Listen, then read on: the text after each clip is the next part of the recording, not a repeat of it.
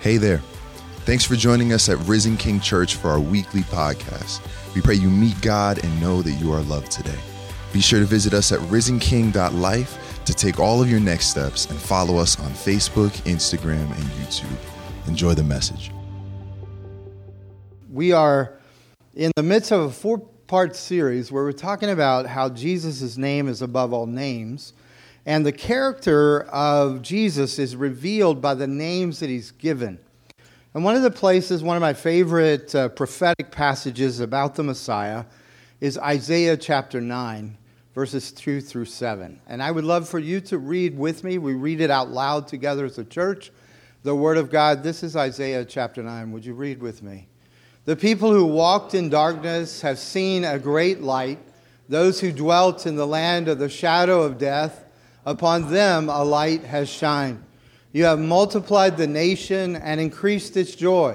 They rejoice before you according to the joy of harvest, as men rejoice when they divide the spoil. For you have broken the yoke of his burden and the staff of his shoulder, the rod of his oppressor, as in the day of Midian. For every warrior's sandal from the noisy battle and garments rolled in blood will be used for burning and fuel of fire. For unto us a child is born, unto us a son is given, and the government will be upon his shoulder, and his name will be called Wonderful, Counselor, Mighty God, Everlasting Father, Prince of Peace. Of the increase of his government and peace there will be no end, upon the throne of David and over his kingdom, to order it and establish it with judgment and justice from that time forward, even forever. The zeal of the Lord of hosts will perform this. This is a powerful passage revealing the very names of Jesus, but also the very character of Jesus. In Matthew's gospel, he says this passage is fulfilled in the person of Jesus Christ. So Jesus is this wonderful counselor. He is the mighty God. He is the everlasting Father. He is the Prince of Peace.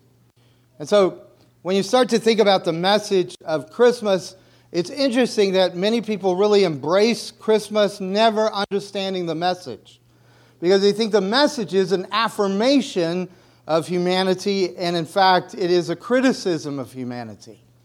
It is saying that the world in which we live cannot save itself from anything or by anything that comes from this world. There has to be something that comes from without in order to save us from the darkness in this world.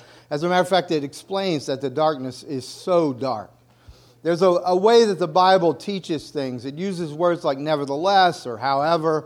And so whenever you see those words, it's referring to what has already been spoken. So when he speaks nevertheless that the people in darkness have seen a great light, he's explaining the depths of the darkness in which this world has fallen into. And it's interesting because he's not writing to irreligious people. He's writing to religious people. And he's saying that the darkness is just as dark with religious people as it is with irreligious people. And he calls them distressed. He calls them hungry, not being able to be satisfied. He calls them rebellious. They curse their king. He calls them insecure. They roam the earth. They have no place of stability. He calls the darkness utter darkness, a depth of darkness like nothing else. And in the midst of that darkness, then God speaks. This isn't Isaiah interpreting for God. This is Isaiah, messenger of God.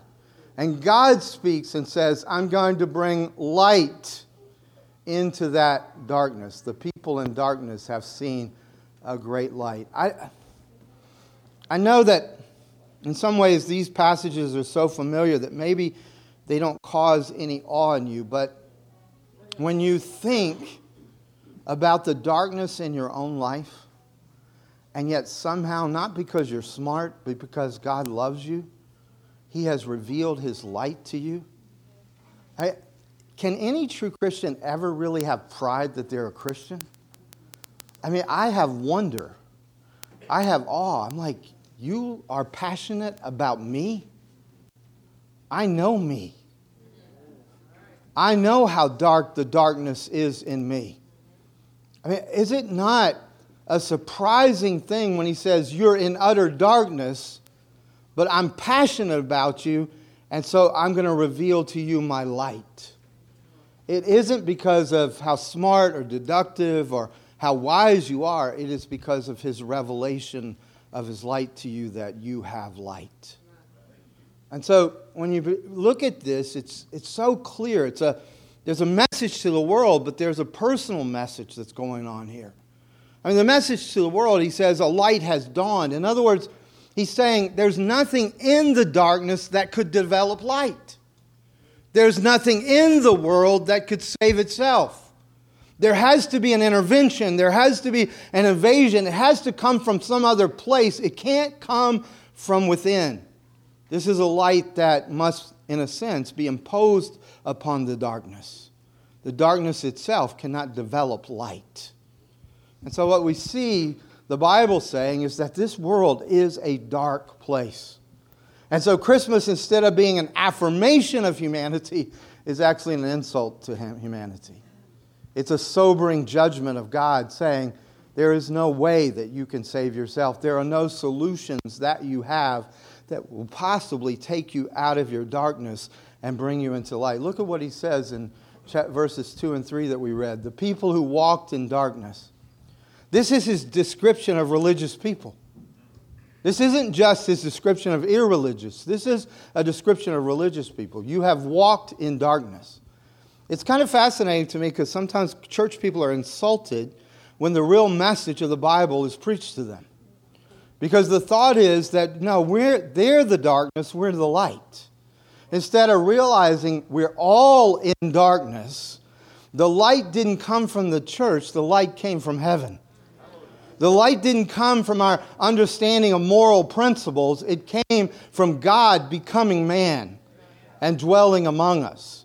It is only as you recognize how dark your darkness is that the light then can overwhelm the darkness.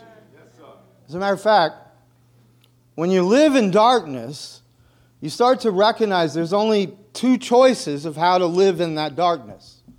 The one is that you accept a light from outside the darkness to turn on the light, or you learn from other people in the darkness how to cope with the darkness. Now, I tend to be blunt, so I'm going to be very blunt. Coping, the word coping is another word for lying. When you cope with something, you're deceiving yourself about something so that you can survive, so that you can get by. And so what the Scripture is saying here is that when you use self-protective measures, when you use self-help measures, all you're doing is coping. You are learning from other people in darkness how they have managed or coped with the darkness, but you never turn on the light. The choice is always really clear. Will I turn on the light? Will I let the light dispel the darkness, or will I learn to live in the darkness as best I can? Personally, I love therapy. I love counselors. I love anybody who will let me talk about me. Even if I have to pay them, that's all right. But in secular therapy, it's basically figuring out a better coping mechanism than the one you have. So it is a worldly wisdom that is based in darkness and how to cope with darkness, because you'd have to have something outside of the darkness to bring light in the darkness. And without that transcendent reality, without that out of this realm reality, all you have is darkness commenting on darkness. And so, don't get me wrong. There are certain coping mechanisms that are certainly better than others. If you are a workaholic, you will have more money than if you're an alcoholic. If you're a lazy, no good, never do anything, you will have less in your life than a perfectionist has. But they are both coping mechanisms of darkness. Whether you're a workaholic or an alcoholic, it's darkness. Whether you're a perfectionist or a lazy bum, it's darkness. Either way, it's coping, which is a lie, in order to survive. And the thing is, you can never defend a lie with the truth. You have to defend a lie with another lie. Are you tracking with me? So the light that has come is what Isaiah says is the character of Jesus Christ. And he says the character of Jesus is that he is a counselor. But when the Hebrew here uses the word counselor, it's talking about wisdom. And then it says, not only is he the wisdom of God, but he's wonderful, or he is one who fills you with wonder. And then it says he's mighty. So today I want to focus on these three things about the light that has come into your life, the light that is Jesus. So it's wisdom, wonder, and might. Would you say it with me? Wisdom, wonder, might. See, if you are the most dreadful person in this room, but you have the light now in your darkness.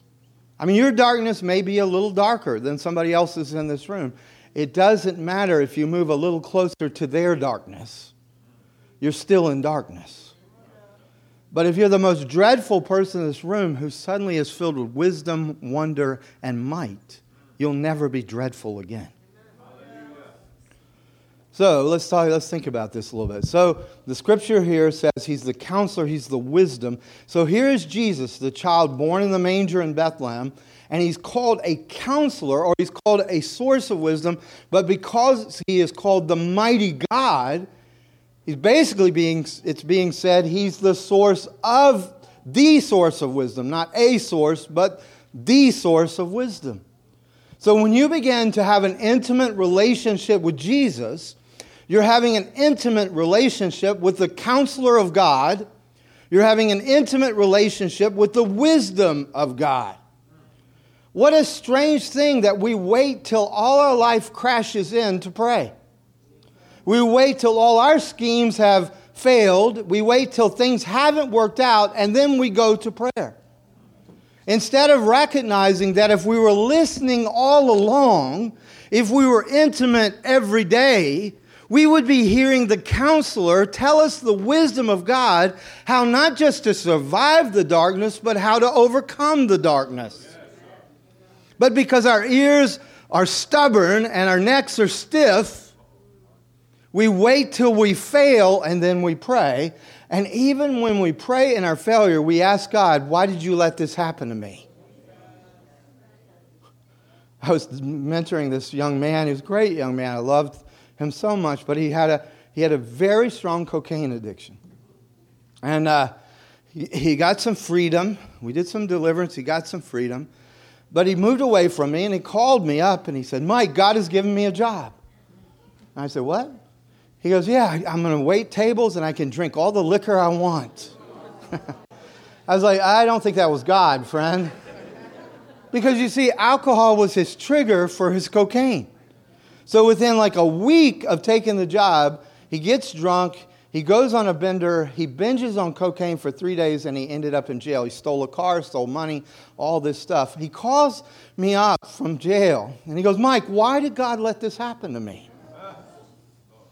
And I said, because you wouldn't listen. Because you didn't want to hear.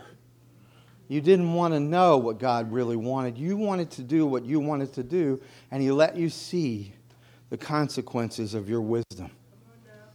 Fortunately, he did begin to learn and know. He ended up having a wonderful marriage. He became a successful lawyer, and God has used him in his life. But he had to almost die to realize that worldly wisdom was foolish and the wisdom of God was in his life, and the counselor could counsel him, but he had to listen. You know, it reminds me of dealing with my kids when they were little. It's funny, as a parent, you know, you have these great words, right, for your kids. They're fighting over toys. Why is it that the only toy they want is the same one? Right? So you got the kids, they're fighting over the toys. So here's your wisdom from on high, your word from upstairs. Share. Take turns. Work together. You know, you're speaking your word to them from the second floor or whatever, you know. And then when they're not listening and they're still fighting, you know what your word is? Don't make me come down there. Which they always do, make you come down there.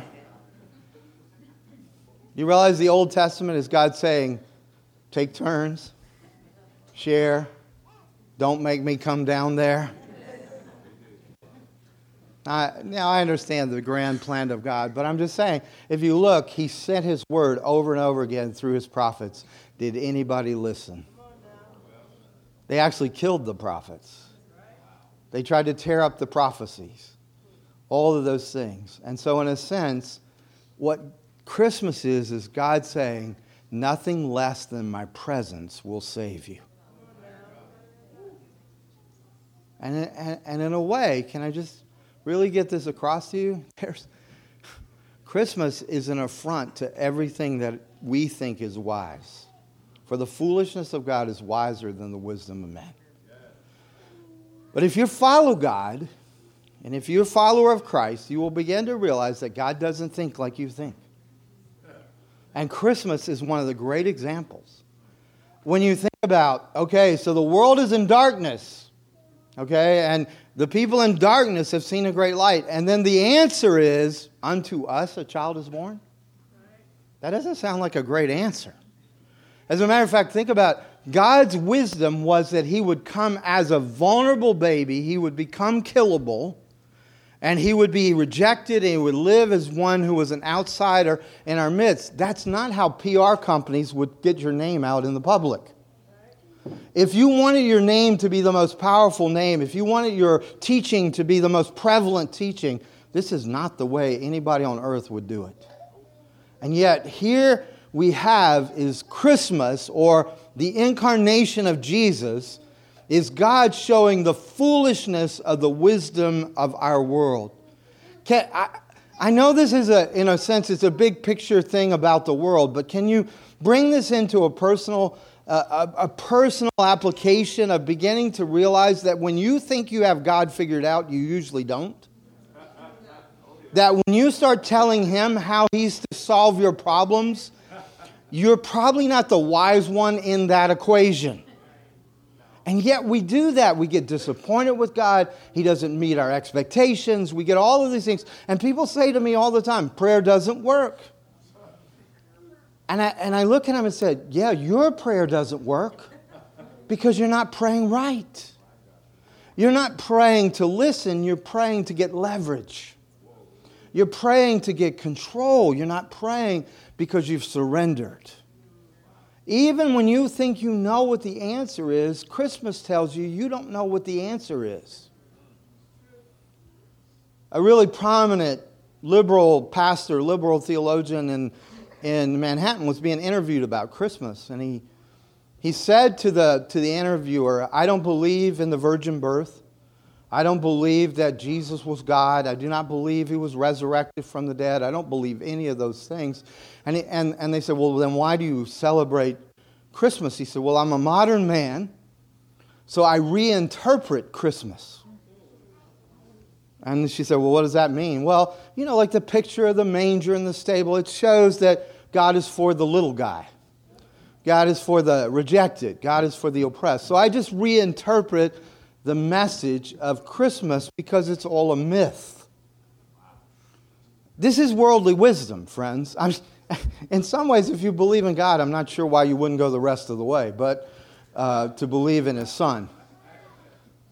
But when you think about how does the Scripture portray the whole events around Christmas and the wisdom of God as it manifests?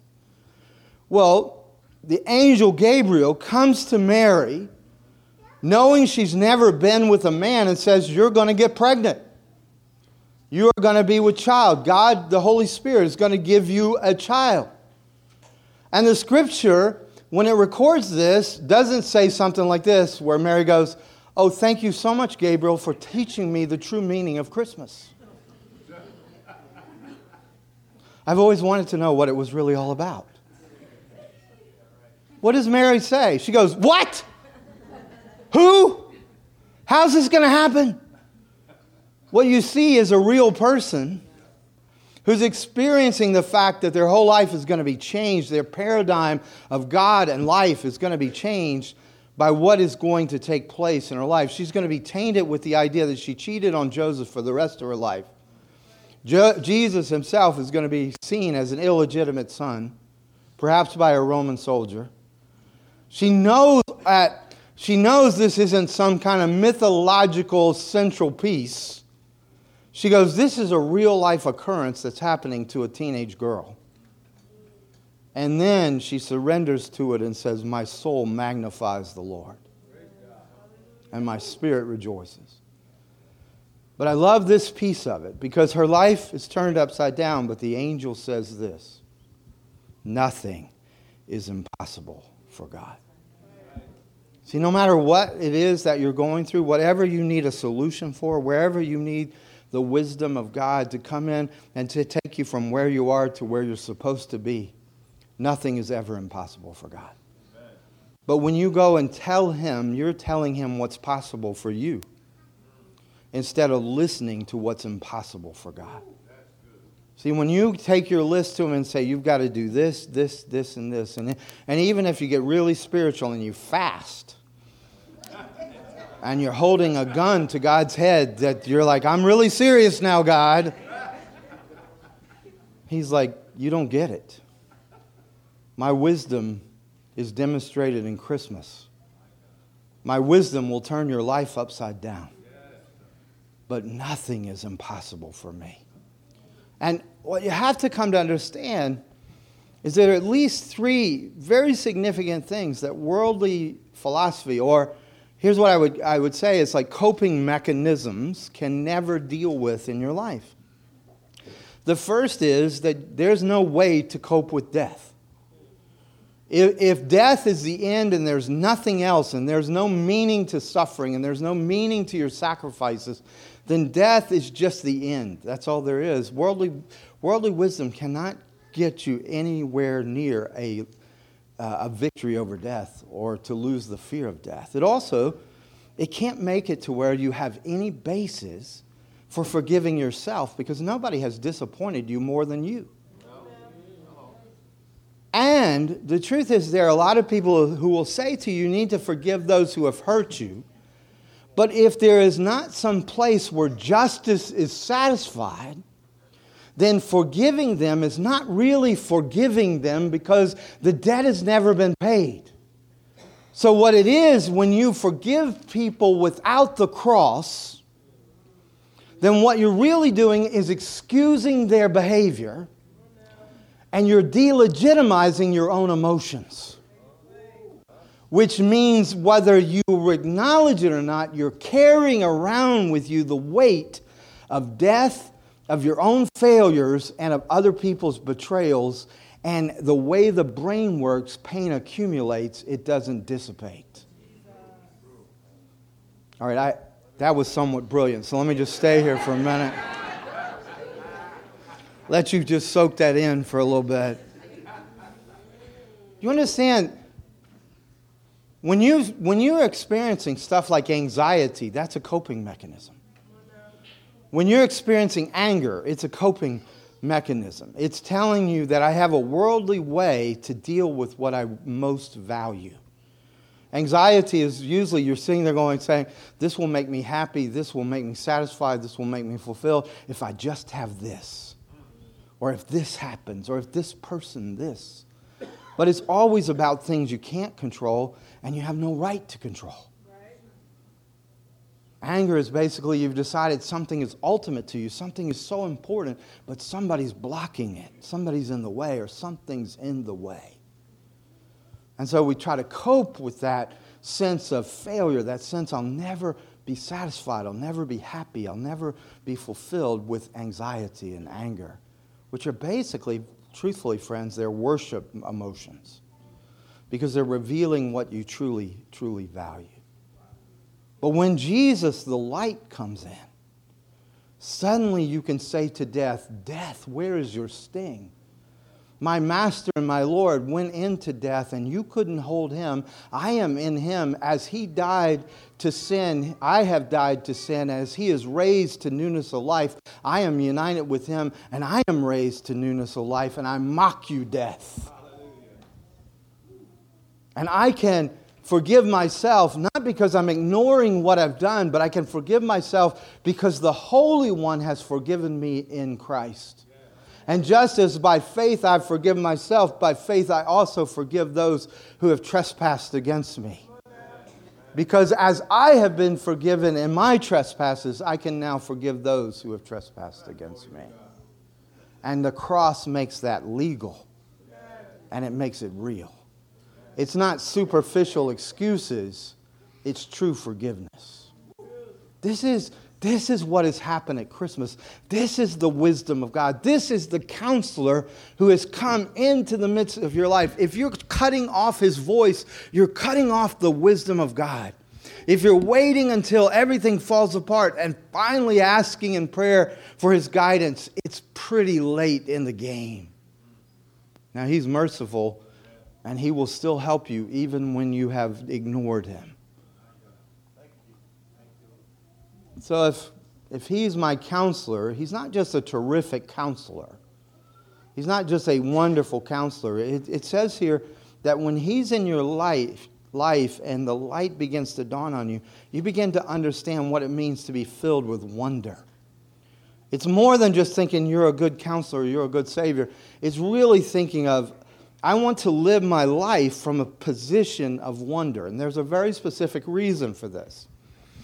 As long as you live in this dark world, there will be many things that happen that you will have no control over. And there will be many things that happen that will be unexpected surprises and not in a happy way. Because the darkness will still infiltrate. There will still be times in which you will go, how is it that I'm still weak in this area? How is it that I can still fall to temptation? The enemy is so good at temptation that he has programmed a temptation that is exactly fit for you. And so the scriptures here are talking about the fact that when you begin to let the light dawn in you, and you begin to really let Christ be the most intimate person in your life, that you begin to love God, not for God for his blessings. You see, many of us, we love as long as you do what I want you to do. Just an illustration of this. My wife, I often have just unbelievably affectionate feelings for her, which can change within 5 seconds. There's a tone of voice that she gets that makes me feel like I'm being scolded and I'm 8 years old. And at that moment, I don't feel romantic. I feel like, well, I'm not going to say what I feel like. It's not pretty. You know, when you love somebody for what they do for you, as soon as they stop doing it, you stop loving them. And what happens with that is you should realize that then that love is not love, it's a transaction. It's a business. I am only in your life as long as you make me feel what I want to feel or you give me what I want you to give me. And so God is always taking away things or saying no to you in ways that he could say yes so as to provoke the motives of your love for him. To get you to a place where you love him for him, not for what he does for you. And so, you see, once he becomes the place of wonder in your life, once he becomes not the God you love but the God you love because you know him, not because of what he does for you, then wonder becomes a position and a perspective through which you live every area of your life. And wonder is basically expressed in praise. It's expressed in worship. And when praise begins to be an involuntary reaction to God, you are fully yourself. But you have to become a conscious praiser before you become an involuntary praiser. I know this is somewhat deep. Are you tracking with me on this? So, a lot of people struggle with praise, and they struggle with a God who demands praise.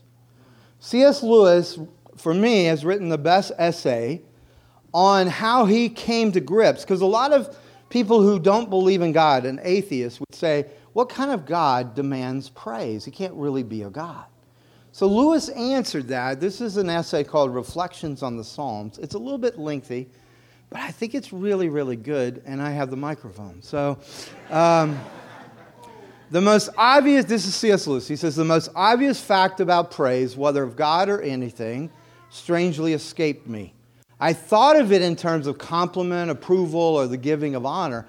I had never noticed that all enjoyment spontaneously overflows into praise. The world rings with praise. Lovers praising their mistresses, readers praising their favorite poet, walkers praising the countryside, players praising their favorite game, praise of weather, wines, dishes, actors, motors, horses, colleges, countries, historical personages, children, flowers, mountains, rare stamps, rare beetles, even sometimes politicians or scholars. I would say that's the rarest praise.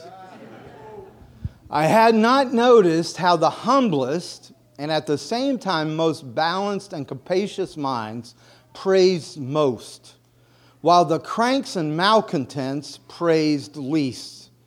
Praise almost seems to be inner health made audible. Nor does it cease to be so when the forms of expression are uncouth or ridiculous. Heaven knows many poems of praise addressed to an earthly beloved are as bad as our bad hymns. I had not noticed either that just as men spontaneously praise whatever they value, so they spontaneously urge us to join them in praising it. Isn't she lovely? Wasn't it glorious? Don't you think that magnificent? The psalmists, in telling everyone to praise God, are doing what all men do when they speak of what they care about. As regards the supremely valuable, what we delight to do, what indeed we can't help doing about everything else we value. I think we delight to praise what we enjoy because the praise not merely expresses but completes the enjoyment. It is the appointed consummation. It is not out of a compliment that lovers keep on telling one another how beautiful they are. The delight is incomplete until it is expressed. It is frustrating to have discovered a new author and not be able to tell anyone how good he is. The worthier the object, the more intense this delight would be. To see what the doctrine of praise really means, we must suppose ourselves to be in perfect love with God. The Scotch Catechism says that man's chief end is to glorify God and enjoy Him forever. But we shall then know that these are the same thing. Fully to enjoy is to glorify. In commanding us to glorify Him, God is inviting us to enjoy Him.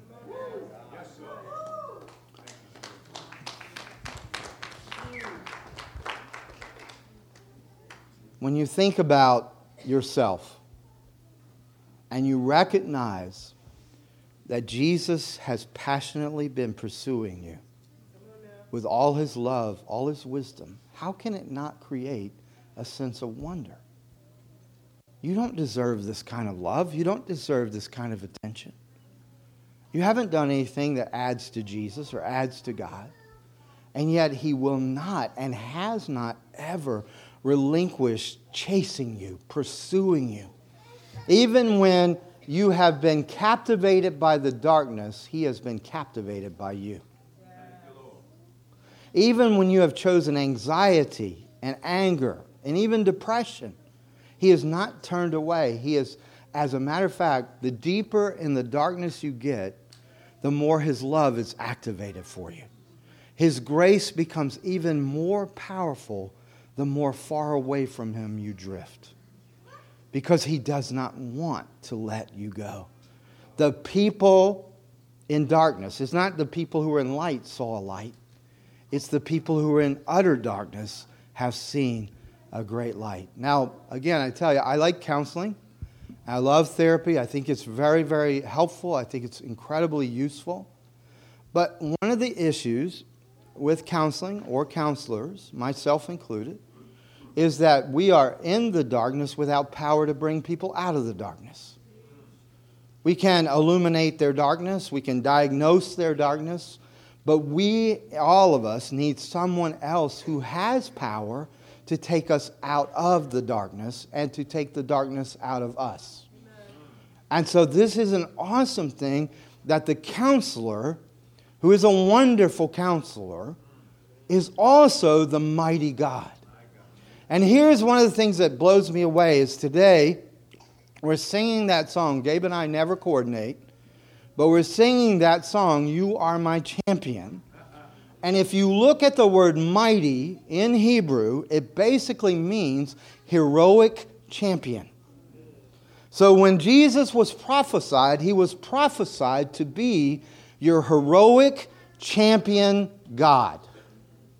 Now, when we sang that song, I hope you got this line because it's an incredibly insightful theological line. It's easy to see that Jesus has won every battle and that he sits at the right hand of the Father undefeated. That's easy to see. But that song accurately describes our union with Christ, where it says, because you are in Christ, you are seated at the throne and you are undefeated. You know, this must really make the demons mad. Because no matter how many times they tempt you, and when you do fall or when you are deceived, you are still just as undefeated as before, because you're not undefeated in your victory, you're undefeated in his victory. And if I were on the demonic agenda, I would try to blind you to the position that you are the undefeated ones, and keep you focused on every place where you feel defeated. But it doesn't matter how you feel about these things. Your position is that you're not the hero, he's the hero. You're not the champion, he's the champion. And the only way to get out of the darkness is to call on the champion, not to try to be a champion yourself. And the reference here is such an awesome historical reference. It's the ministry of Gideon. I must have scared that child.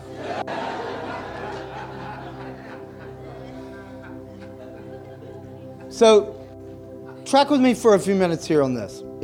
To me, this has been the word of the Lord for me. So, if you look at the story of Gideon, it's a very powerful story. There was a time in the children of God's life, in the people of Israel's life, where they just said, we don't want Yahweh. We don't want God. We want the gods of the Canaanites. And so God said, okay, I'm going to take down the boundaries. I'm going to take down the protection. And we'll let your gods protect you. And so these other tribes, the Midianites and the Amalekites, come in and take over the people of God. And they take over everything. They take over their economics. They take over their lives. They take over their spiritual lives. And so Gideon is born into a family that doesn't know God, even though he's an Israelite. And his own name is not Gideon. His name is devoted to Baal. So he's devoted by name to another god. And he's a sneaky guy. I like Gideon because he's a non-hero hero, you know, and I can relate to him. But he's sneaking around trying to survive in the darkness. He's trying to steal from the Midianites. He's trying to keep his father happy. He's trying to keep his village happy. And while he's threshing grain in secret that's supposed to go to the Midianites, God speaks to Gideon, and he calls him into this role of saving the people from the oppression. And so Gideon, if you know anything about Gideon, he hears God's voice, but he's constantly saying, is it really you, God? Will you really do this? And so Gideon is the guy with the fleece. He has to put out a fleece, and he says, if you show this sign, then I'll believe you, and then I'll step up. But really and truly, he has very little faith. He comes from a very bad faith background, and he's not really, he's not a great guy in a lot of ways. But he just keeps plodding forward. So the day comes, after having torn down his family gods, torn down the village gods, the day comes that he calls the tribes of Israel together and says, look, we got to kick the Midianites out. God has called us to come. And so 20,000 soldiers or farmers, soldiers, whatever, come together, and God says, that's too many. And I'm sure Gideon said, that's not enough. And God says, I want to get it down to a little number. And so he gets 300 men who will fight against the Midianites. Okay, and fight is a really loose word at this point, because what they give him are a trumpet, a clay pot, and a torch. And the trumpet is a shofar. Now, I love the shofar. Please don't be insulted by this, but it is an irritating sound. So I don't know, maybe if 300 shofars all blown at once just would make you so irritated you go home. But the idea, when you think about it, I'm going to fight a battle with a shofar, which is a ram's horn that kind of sounds like a puny trumpet. And that's going to be my battle, my modern weapon. And I'm going to have a clay pot that I can beat on. And then at the right moment, I'm going to lift up a torch so you can shoot me. Right? I mean, 300 of us against a really advanced army with a leader who's never fought one battle. The odds don't sound too good, right? And yet what happened? It wasn't that Gideon was the hero. It was that God was the hero. It wasn't that Gideon was the champion. It was God was the champion. And what did he do? He broke their yoke. He destroyed the staff of their oppressor. He destroyed the rod of punishment to intimidate and dominate them. And he set the captives free, and he restored the fortunes of their land. I love this, friends. If you will begin to say, "You're my wisdom," I will listen to you. If you begin to say, "I love you for you, God," I will live in a sense of wonder. You have chosen me, knowing my secrets. I am in wonder that you love me. So even if life doesn't go the way I want it to go, I have you. You're my treasure. And then you realize he's my champion. He's my hero. Even if the Midianites enter in, they won't stay. Even if people around me have lived in oppression, or maybe let's make it more personal, even if I've had an addiction and I've given in to the darkness in some place in my life, even if there are things that are weak in me, he says, you don't have to be the hero. You have to let the hero in. I mean, if God could chase off an army with a shofar, a clay pot, and a torch, he can break any bondage in your life. Will you stand with me? Now, the concept of this is very powerful, but I'd like for you to make it practical. So would you close your eyes with me? He has shown me some specific areas where the yoke is still on me. He's shown me some specific areas where the enemy can touch me with the kind of like the rod of punishment. He's shown me some specific areas where when I move forward, I get yanked back by the staff. And so I felt like he said this, you are Gideon. And I think he's saying this to each of you that will listen. You are Gideon. You can't do it in your own strength. A shofar is not going to chase off the enemy. A clay pot's not going to make anybody afraid of you. Even a torch is not going to make them confused, but your champion can use almost nothing and do the impossible in your life.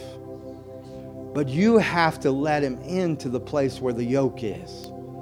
You have to let him break the rod. Not say, oh God, give me the power. No, let him come in, the mighty one, the heroic one, the champion. Let Jesus enter into the place of pain. Let Jesus enter in. Even if it's memories that are holding you back, let Jesus reinterpret it for you. And wherever it seems like you go forward and you get yanked back, let Jesus be the one who leads from the front, not you trying to lead him where you want to go. Would you say this with me if this is making sense to you? Would you say this with me? Lord Jesus, I renounce worldly coping mechanisms. I receive your wisdom. I apply your wisdom to the yoke in my life, to the rod, to the staff. As you're saying that, I know I'm getting choked up. I'm sorry. I see those three things getting shattered into a million pieces. Now here's the thing. Yoke, rod, staff are very general things. You have to actually name what that is. For some of you, I see fear. Fear is a yoke that limits you. For some of you, it's people pleasing. You're always waiting to see if people are going to give you, affirmation. They're going to give you approval, whatever it might be. And that's the staff that yanks you back. For some of you, it's the fear of failure. That's the rod that beats you over the head. The fear of the future, the fear of uncertainty. And what I see is when you let Jesus really be your counselor, then the yoke is no longer necessary. And the rod is no longer effective. And the staff is broken into 1,000 pieces. So would you say this with me as well? Would you say, I receive that you're my staff breaker, my yoke breaker, the rod crusher. You're my freedom.